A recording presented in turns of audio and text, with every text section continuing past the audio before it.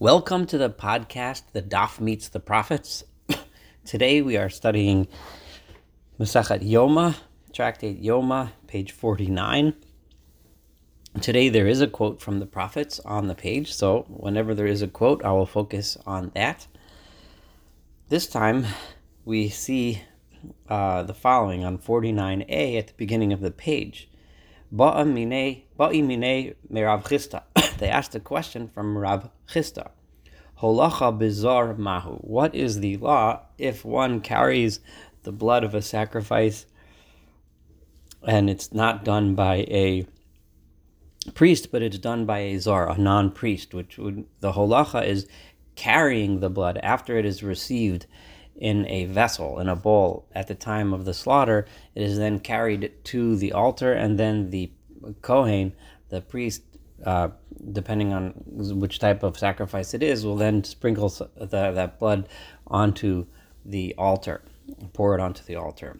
The question is, if the carrying of the blood from where it is collected to the priest who's going to put it on the altar, can that be done by a non-priest? So the Gemara Amar Lei, Rav Chisda answered the question, Kishera, it is okay, but Mikram Misayeni, it is kosher to be done by a non-priest.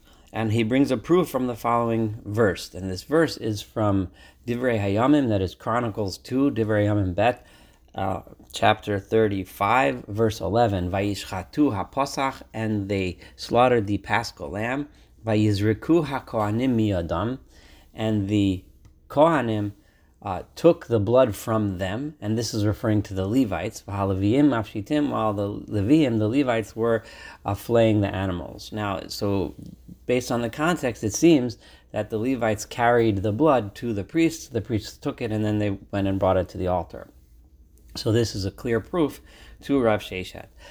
I would just like to mention this verse in Chronicles is part of a very important, remarkable piece of history. This happened during the time period of the king Yoshiyahu, or Josiah, who was really the last of the righteous kings and the final attempt at turning the people back to God. In this chapter 35, it speaks how Yoshiyahu tried to get rid of, after having tried to rid the people of their idols and rid the people of all of their corruptions and bring them back, he brought them back at the time of Pesach, the time of Passover, to the temple, and from his own money, from the money of the king and from the property of the king, he donated thousands of animals to the people in order that they should celebrate Pesach together. This was one of the most spectacular Passovers in the history of Pesach, and it was an attempt, and Yoshiyahu was a righteous king, although his father Ammon, his grandfather Manasseh were very much not righteous kings. He tried to bring the people back to the right path, and he did that. He chose, one of the main spectacles was the spectacle of Passover, the time of bringing people together. Of course, we can think of many reasons why Passover was a primary focus, but one could imagine that if a king wants to, in this particular case, bring the people of Israel together and have them recommit to a life of a proper life and a moral life and a life of Torah, Pesach would be a wonderful way to do that. Pesach is all about people getting together, families getting together to eat the Paschal lamb, to remind themselves of their history, where they came from.